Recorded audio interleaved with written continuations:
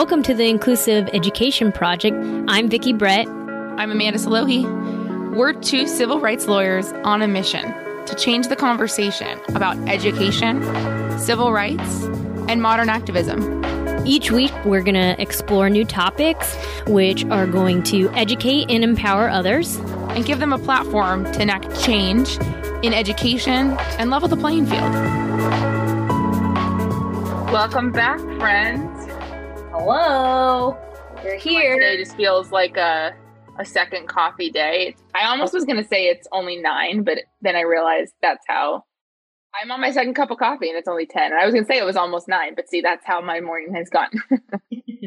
So I'm going to get into having Tony Ann because I'm already enjoying her so much as a guest. Tony Ann, thank you so much for coming onto our podcast. We're really excited to talk to you. We know that you are on the East Coast, you're in New York, but why don't you kind of give a little bit of background as to who you are and what you do in New York? Sure. Well, thank you for having me. My name is Tony Ann Loftus, and I am a speech language pathologist by trade. I grew up in North Carolina, went to school down there, thought I wanted to work in education, didn't think I could be in a classroom all day with a lot of kids. You know, my sister's a classroom teacher, and I give her so much credit to be able to like command the room. And it's incredible. I knew I kind of wanted to do more one-on-one work. And so I applied to graduate school, came to the New York area for school, and fell in love with the area of speech language pathology. And I felt like I was really able to like find my niche in finding kids like passions and what their individual differences are and like help teach them based on that.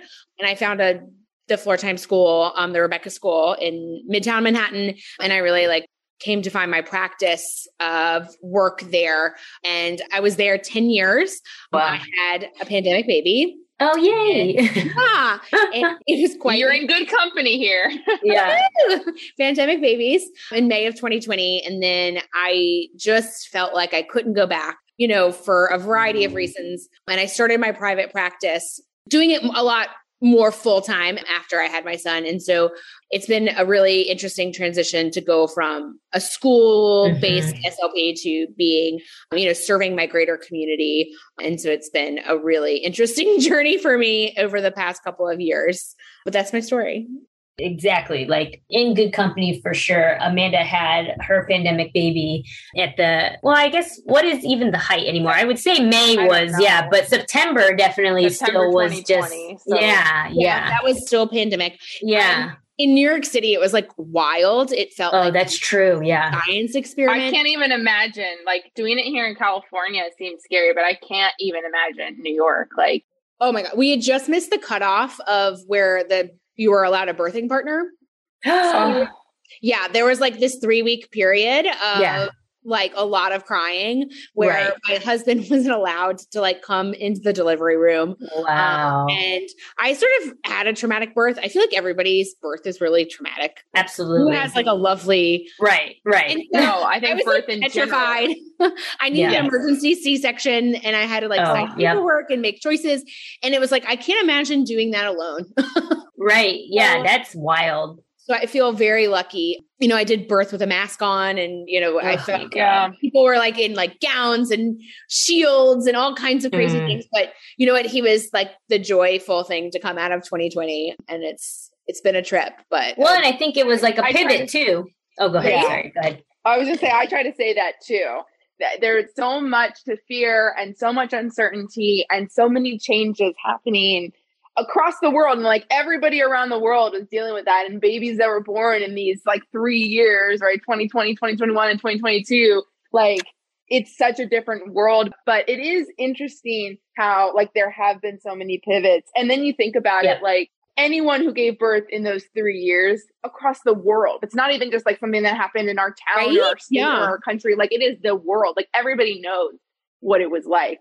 If you've gone through, it is wild. So, I mean, we definitely pivoted to a certain extent in the pandemic. And so it's always fun to hear about other people who have pivoted and really taking advantage of how can we use this to our advantage to help these kiddos better? 100%.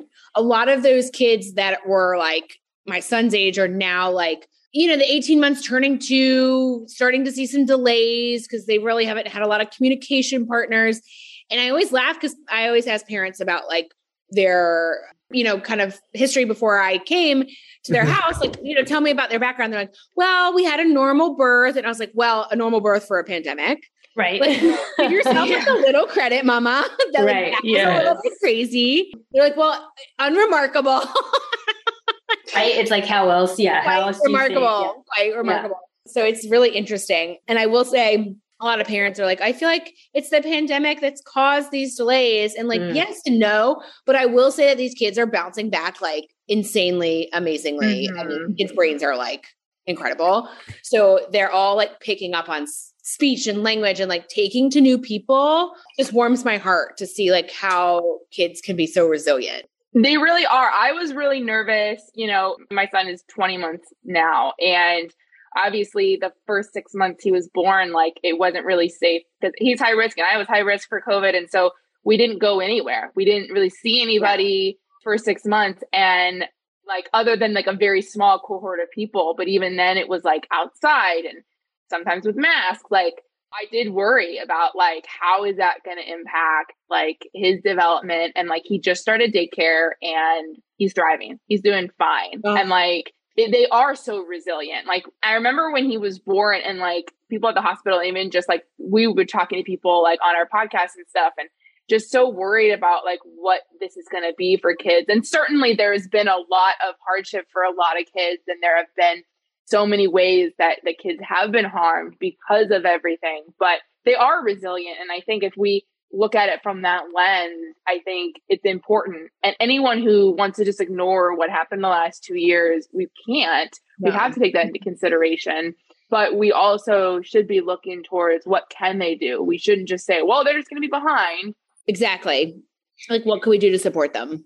Absolutely. And I think, Torianne, you were telling us when we were offline that there's new legislation out in your neck of the woods in terms of what a parent can choose, right? Can you talk to the listeners a little bit about that? Because I think that is something that, we've had different people, it's one thing for Amanda and I to advocate on an individual level. And it's another when the government is getting involved or the state is getting involved and trying to help rectify the situation. Yeah, sure. So I am a trained DIR floor time professional. And so I went through this extensive training from the International Council on Development and Learning.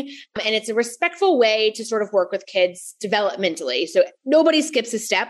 And the idea is that, everybody follows this sort of predictable pattern, and every kid's going to follow that pattern in a different way, like in terms of length of time, but you kind of have to learn how to crawl. And that's a really important thing before you start to walk, and everything builds on each other. And so I've been working in that model for a long time. And the thing is that it is not recognized by insurance companies quite yet, that is a way to sort of work with kids.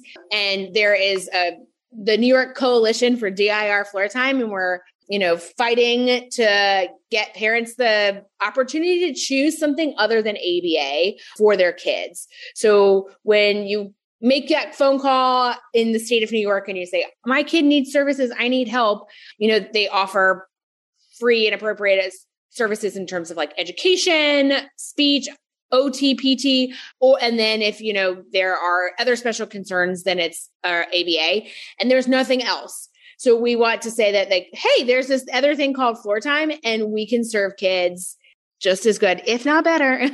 And so right now there's a bill. It's in the assembly and the state levels. It's capital A 8548 little a.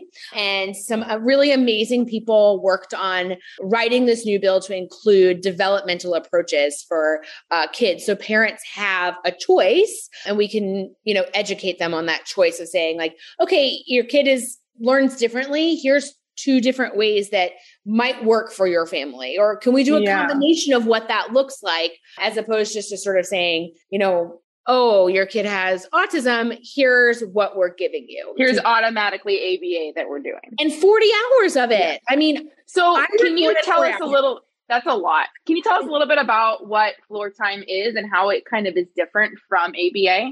Yeah. So DIR floor time is a developmental approach. So we look at the functional, emotional, developmental capacities. And so the first one is regulation and your ability to attend. And we want to see that everybody feels comfortable in their own bodies and is available and ready to have to be in a relationship and be in a communication sort of exchange. And so our methodology teaches more about interoception and the feeling of your own body and thinks about why we're doing something. So, if a kid is running at you and might come and swat, they're doing that for a reason. What is the intent behind that? Are they doing it to seek sensory support and feel more comfortable in their bodies? A lot of times they'll seek that proprioception input.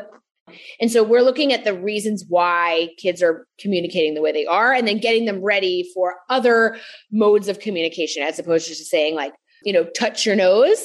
That might be like an ABA sort of way of learning something. Mm-hmm. But DIR floor time looks to say like, well, does your nose hurt?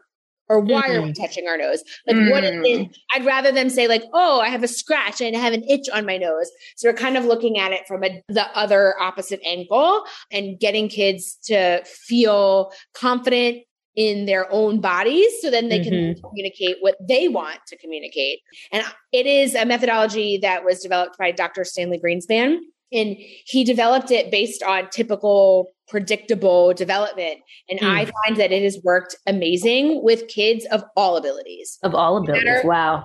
No matter what kind of kid I get on my caseload or present with, I always come at them with that floor time approach. I've never had a kid sit at a table and chairs and say, okay, it's time for speech. You need to come and do this activity. Right. I've always been like the therapist that shows up that's like running laps in the house, laying on on the floor of their bathroom, blowing bubbles.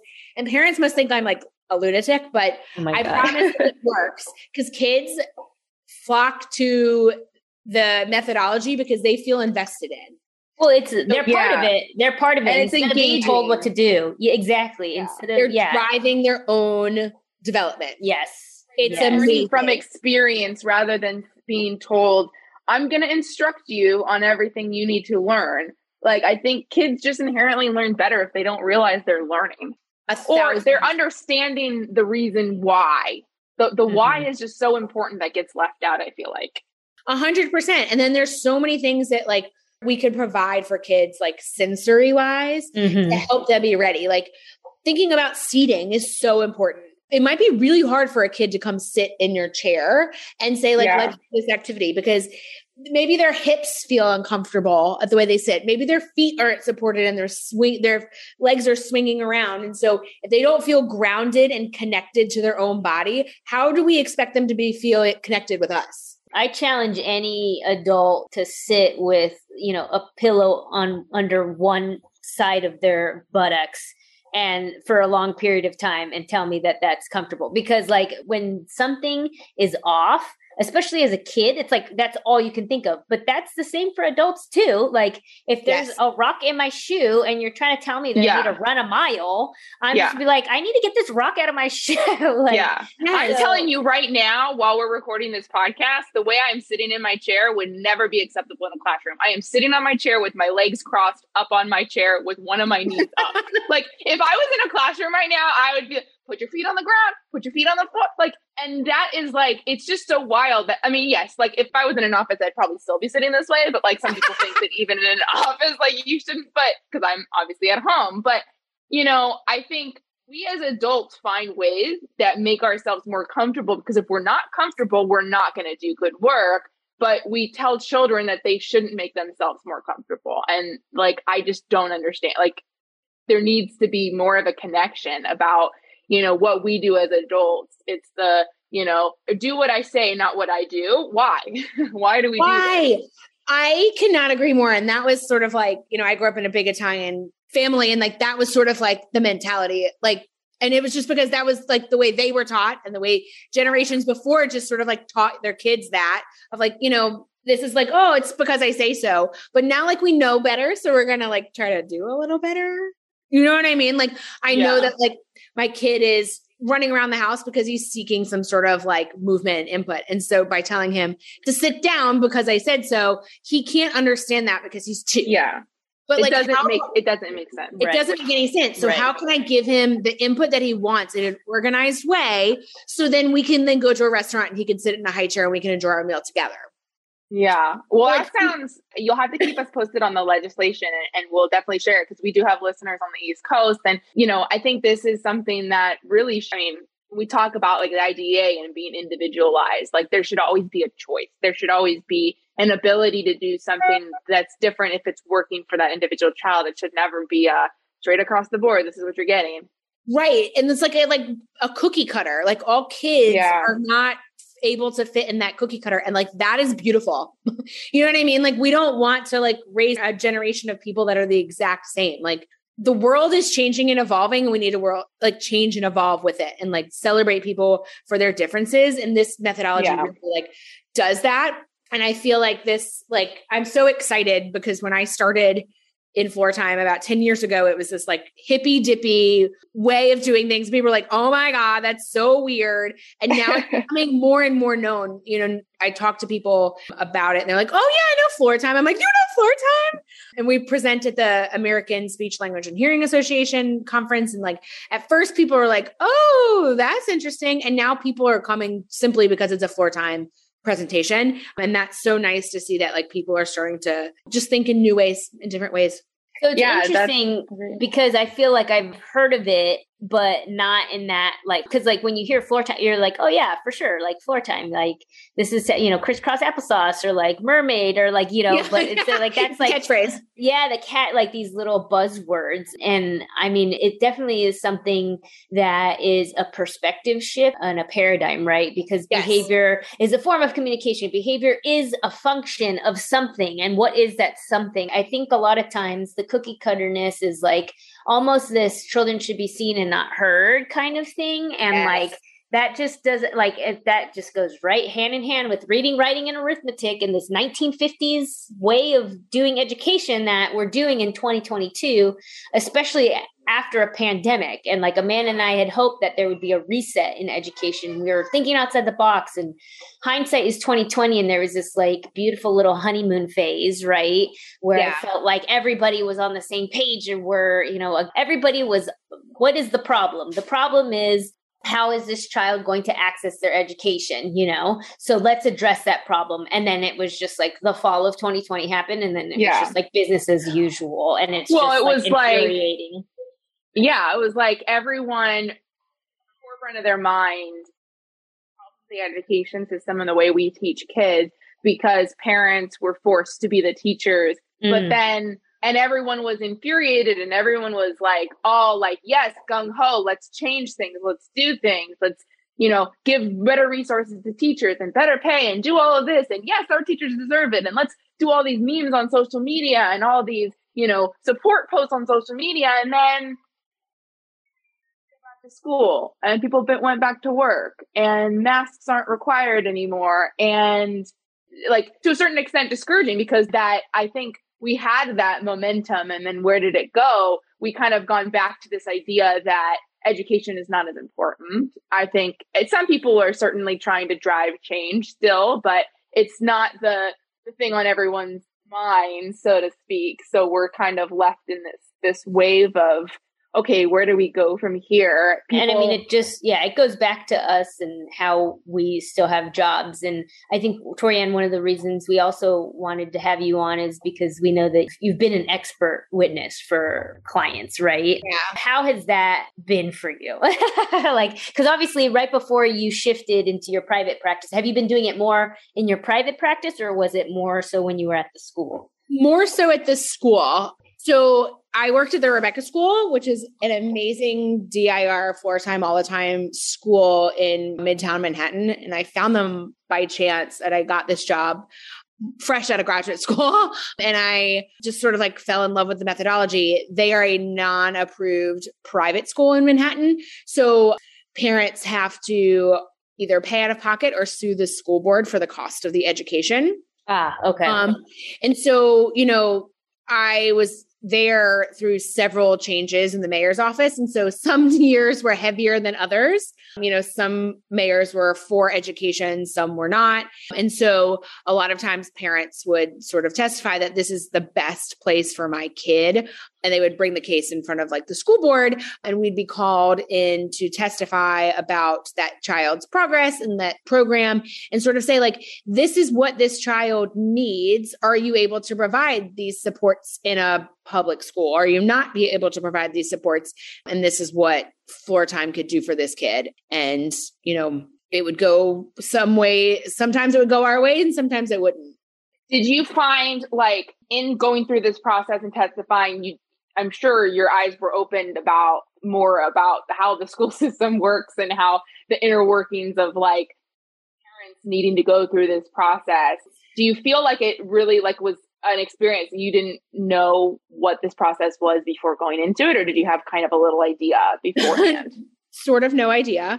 I came to Rebecca School and I remember going on my job interview and like, no one really mentioned like the whole testifying thing. And then, school year started underway and then they were like, oh, we should have this meeting about like what it's like to testify. And I was like, for what? And so we would like sort of go through this like process of like the lawyer would call and, sort of help me prep for the questions and like things I want to say and like, what it means to be under oath. And it was like a little bit daunting for me. And I can only imagine what it was like for a parent to say like, this is what I believe works for my kid.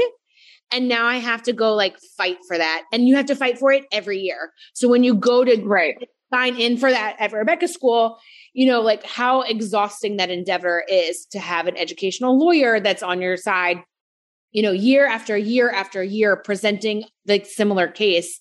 And the judge has never seen your child or seen what they need. Right. And you should be, as a parent who knows your child best, should be the one that people are listening to. But instead, you have to get an expert that spent a good amount of time with your child, but maybe not as much as you, or definitely not as much as you, right? And how crazy is that we can't just believe parents? It's really, really bizarre.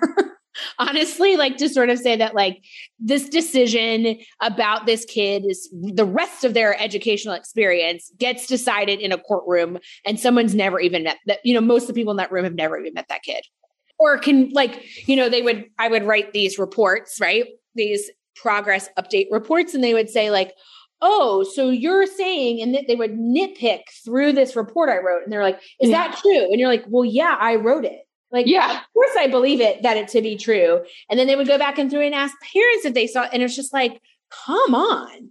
Like, seems like really crazy, like way to spend my tax dollars. Exactly. And in reality, and we advocate for this all the time, that going to trial most of the time only benefits the attorneys, unfortunately, because the majority of money and time is spent in the pocketbooks of the attorneys. And that's why we don't like going to trial. It would make us a lot of money. Sure, if we go to trial and we won, great. But what does it do for the child? And what does it do for the other children that couldn't afford an attorney to go to litigation and couldn't deal with the weight of 3 to 6 months or even longer if you have to appeal? It's an insane thing. And, we talk at times about the fact that when Congress created the IDEA and they set out a way for enforcement of this law, and they gave the power to the states to say, you're going to, create this system of enforcement through the courts that should be easy for parents to navigate on their own. Yeah. But what's the reality is that not only do you have to find an attorney, which isn't easy to come by because there's not that many that practice this area of law, and then you have to pay for an attorney. But now the reality is you also have to pay for an expert typically, or you have to have already paid for your child to go through the services that they needed in the first place. And now we're like thousands and thousands of dollars in debt for a system that I thought was supposed to be user friendly. Oh, 1,000%. And that's not even to what the cost of that education is. Rebecca School provided OT, PT, speech therapy, counseling, feeding therapy, music therapy. And it was buses had to come pick up kids. It was a very expensive endeavor to take on top of then saying now I have to, get an attorney and figure all of this out. And then to say a lot of parents would always say thank you so much for testifying. for my kid, you're making such a difference. And like, I'm sorry that I pulled you away from helping other kids that day. Because in honesty, I would wait. Yeah.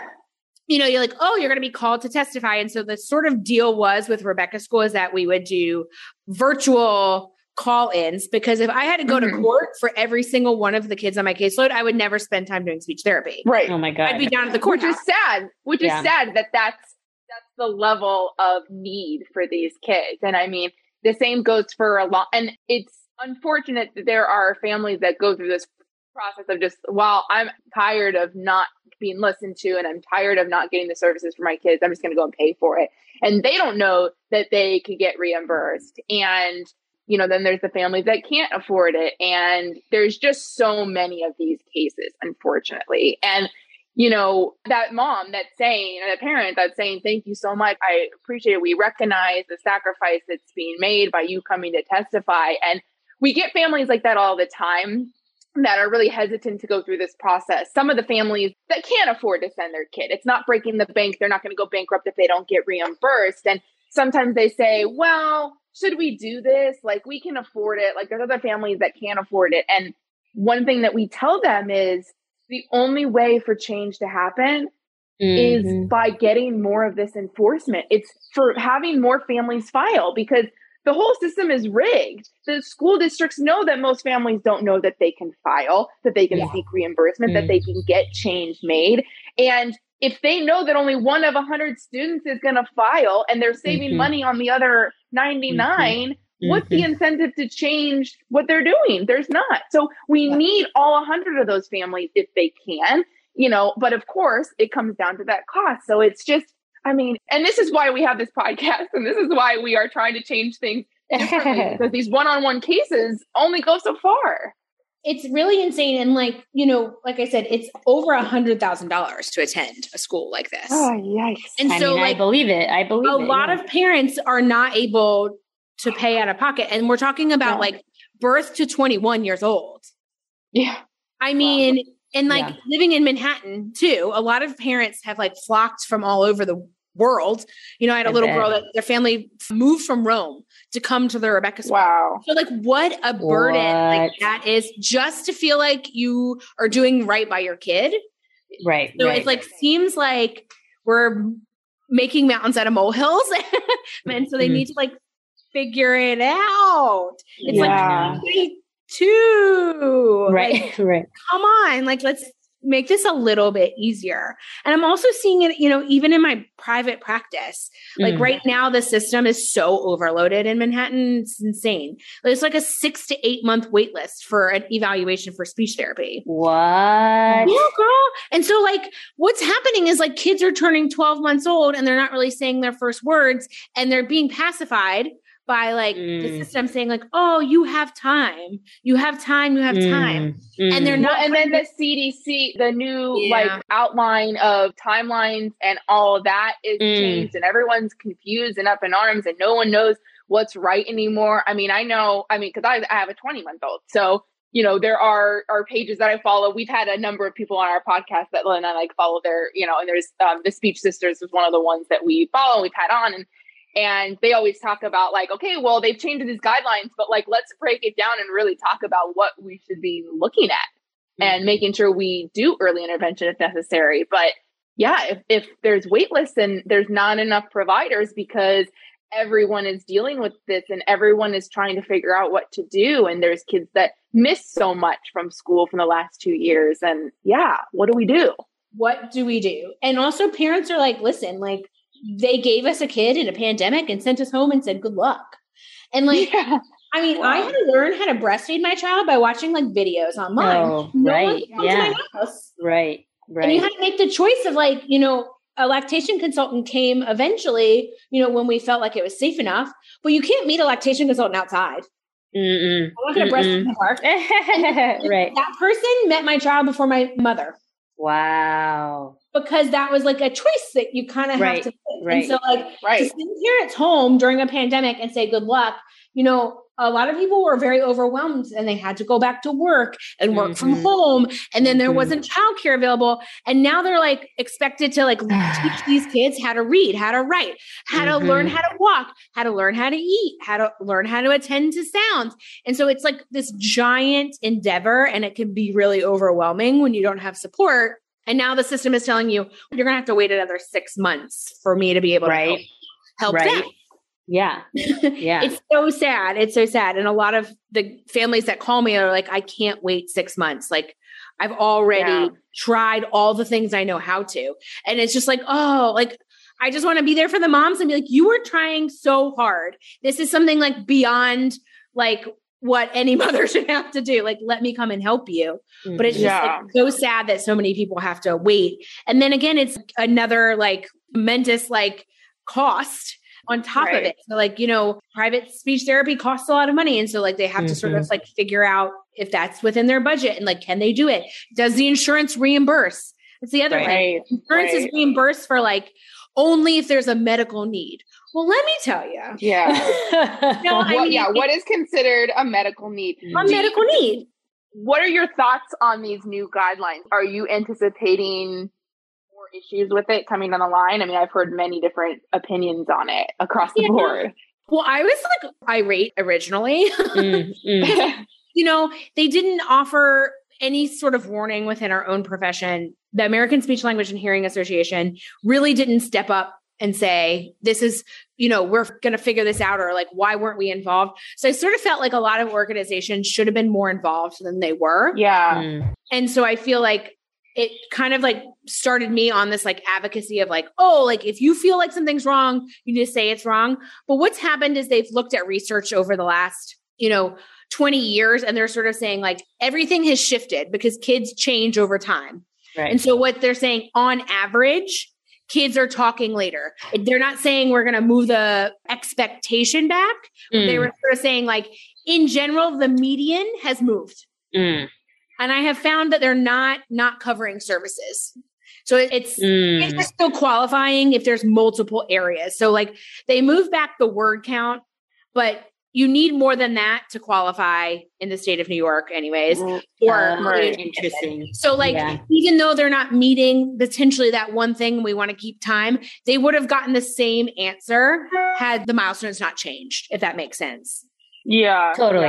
You need deficits in multiple areas of communication in order to qualify for that service. Yeah. For the I think the concern I've seen, and even from parents, of the don't have to worry. And I guess the concern that we always see, I mean, we see it in the school age too, is this wait and see approach. Life gets busy, especially if you have multiple kids. And this is what happens in schools too, is the wait and see. Sometimes these kids fall through the cracks. And then we get to a point where then we are behind than we should have when we gotten started. And then is this harder to make up for it? And we see that all the time in schools. And so I think that's kind of what I've seen as being the worry with this. And I mean, I'm thankful, because I've been watching these guidelines like a hawk, because obviously we are in the midst of that. And I mean, thankfully my son has, just in a month of daycare, like talking up a storm. And so I'm personally not as concerned. But when I hear things like, well, don't worry about it, I think it's that we rely so much on social media now, and we shouldn't. And if you start hearing people say, oh, well, the guidelines changed, so you don't need to worry, like we need to be getting more information out there about everything that you just said. 1,000%. And I also think too, like a lot of parents are like, my pediatrician's not concerned. And it's like, pediatricians know like a little bit about so many things. Yes. Yeah. And so like, if you want help, you should seek out the professional in that particular area, as opposed to like turning to the internet. And like I said, I feel like there was a time when I did have to turn to the internet for like lactation. And that was like, sort of like, but that shift hasn't happened to turn back. You know what I mean?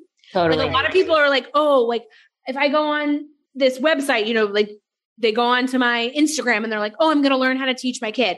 Yes, I'm giving you tips, but like talking to me, and I'm going to be able to like ask these tiny little questions about nuances that your kid is doing. And then I might be able to give better specific advice.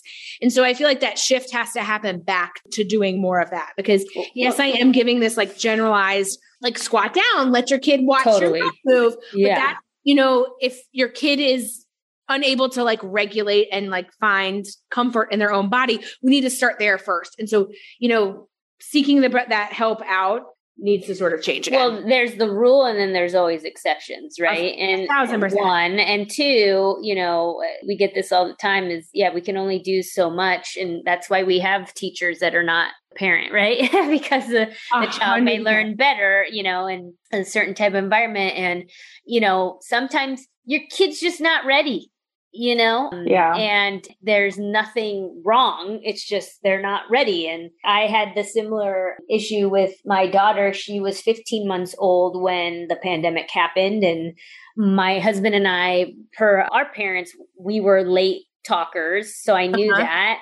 And she was really, and I just learned this because she was walking well before her first birthday. And like, that was just the trait that she like put all her eggs in her basket on. And so, you know, as the months went on, and I'm just like, you know, and she had her utterances and we could communicate with her. It's just that she, you know, and it was just like, once she finally got back into her learning center in August of this last year, same thing, you know, she was almost 2 at that point, right? She's 2 or she was almost 3. My God, she was almost 3 because December 2021, she But yeah, same thing. She just like, oh my God. The other day she was like, we went to the Arboretum to see ducks. I'm like, Arboretum? I'm like, okay. How was the Arboretum? I was like, what are you talking about? Like, you know, and so I think, you know, there's a lot, and social media is great and it's wonderful, but that's why I say, like, speaking to the professional, like, they get to see your kid. They get to see the family history. They get to see, you know, what is going on. And, you know, sometimes we're too close to it, right? And that's what you have the professionals. Oh my God, Tony Ann, we need to have you on again. And I know we always say this, but like, this is a little bit of a link. It's been such a good conversation. We're definitely talking to our people. You are our people. Oh, thank you. So if people wanted to reach out to you, how could they do that? Where can they find you? Sure. Speaking of social media, I am the Downtown Speech Mom. And so that's where I kind of like sort of give those tips and tricks, try to help the generalized public. But I also run a private practice called Seaport Speech and Feeding. We're located in Lower Manhattan. If people have questions, they can email me directly at TonyAnn@seaportspeechandfeeding.com. And I'm always happy to sort of like chat. I'm actually licensed to practice in California and New York. So I am very cool. People. Yeah, I'm only a phone call away. I tell parents, like, you know, when I gave birth and had my kid, I relied so much on my like little village. And then I would like to be able to like, if one parent was like up at night worried about something, like if I can help them sleep, it's worth my 15 or 20 minute time. So like, don't let those things keep you up. I will give you the honest truth of you should find a speech therapist in your area, or don't worry about that. It's totally right. Right. I love that. Appreciated those moments. You know, when I was up at 3:00 in the morning, contemplating all of life. Yeah, right. That is so funny. That is totally what it is to be a parent up in the middle of the night. Like, you're just like questioning everything. But no, you create your own village, which, you know, we've tried to remind people of over these past, you know, we're in year 3 of this thing. But anyway, thank you so much for coming on. I feel like we covered so many great topics that we haven't in the past. So we appreciate you so much, Tony Ann. And listeners, if you have any questions, please like message us, get in our Facebook. If you want to hear more from Tony Ann, please also let us know, because maybe we can do these are the listener questions. That might be fun. Yeah, that would be great. Do something like that. That'd be so fun. Yay. All right, everybody, take it easy. We'll talk to you later. Bye. Bye.